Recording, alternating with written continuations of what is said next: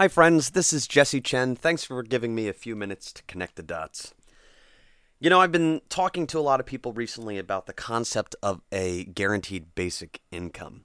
And one of the reasons why this is so appealing to me and fascinating to me right now is because it's becoming abundantly clear that we are on a unsustainable path in terms of our economic system. And that is obviously not just the usual kind of talk in terms of our problems with the banks and our problems with inequality and stuff like that, but it's also an issue in terms of jobs.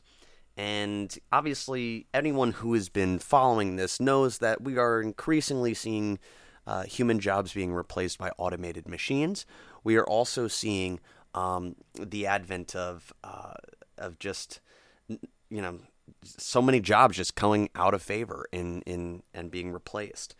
And so this kind of begs the question: how do we organize a society, an economic system, in the future when you can have a fully educated, fully qualified labor force or society, but not enough jobs? What does that actually look like? And right now, one of the ways that we solve this kind of crisis is through, there's obviously an abundance of different jobs, not always at the places where we want to be going, but there are jobs available. But that is shrinking and has been shrinking since the collapse of the global economy in 2008. But you can see it in unemployment. You can see it in the food stamps. You can see it in welfare.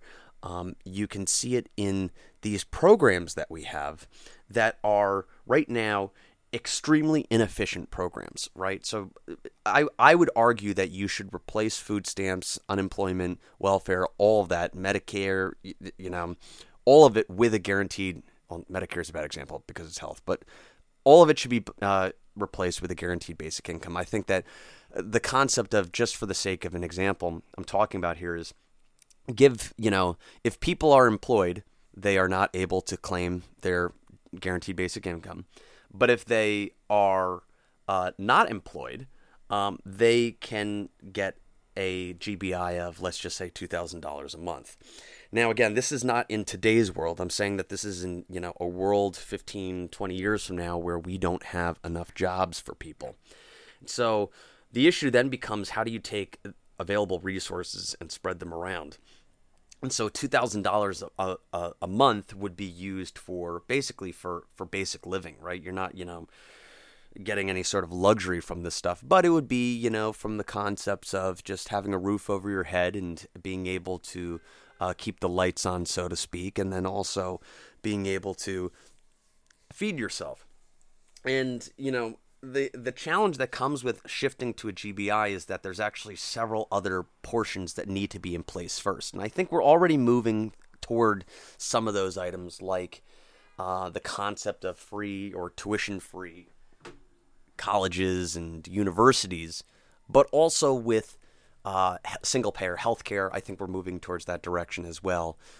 So if you think about Maslow's hierarchy of needs and like kind of what people need on a regular basis just to survive, you got healthcare, you got food, shelter, right? And then, once you have some of the basic products in your house, like, TV, computer, internet access, all that kind of stuff, all of a sudden, a lot of this, you realize just how little people actually need to survive on a regular basis.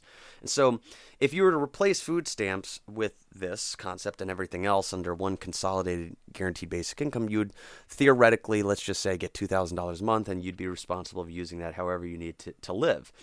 The issue becomes, how do you take that money and live off of, X amount? And so, like I said, we're already kind of moving there with health insurance being a single payer system, but I think we also need to think about doing it for the food supply too, specifically. Right now, it's kind of generally understood that there are 6 or 7 companies that control a majority of the U.S. food supply. And so we would actually need some federal food program, and I say federal in the definition of it being owned by the people, right, that you could get your food from on a guaranteed basic income. I'm not saying that you should get chocolate and beer and stuff like that, but, wheat, corn, rice, beans, a couple proteins, vegetables, right? This should be the stuff that you're able to get where there's no profit markup that's added to it. Because if you were to use the guaranteed basic income or even today's food stamps, then you're basically shifting money out of the hands of society and putting it towards the profit margins of these companies that are owned by a few small amount of people. So if that makes any sense, the issue is that a GBI can work, but there needs to be other elements of the system that come into play too. It's okay if we end up, replacing a lot of these jobs with machines, but we need to provide people with a way to put food in their bellies, a roof over their head, educate them and give them some levels of opportunity to experience fulfillment and maximize some element of productivity for society, whatever that would end up looking like. Anyway, I think that's enough for today, but thanks for giving me a few minutes to connect the dots. I'm Jesse Chen, and I'll talk to you next time.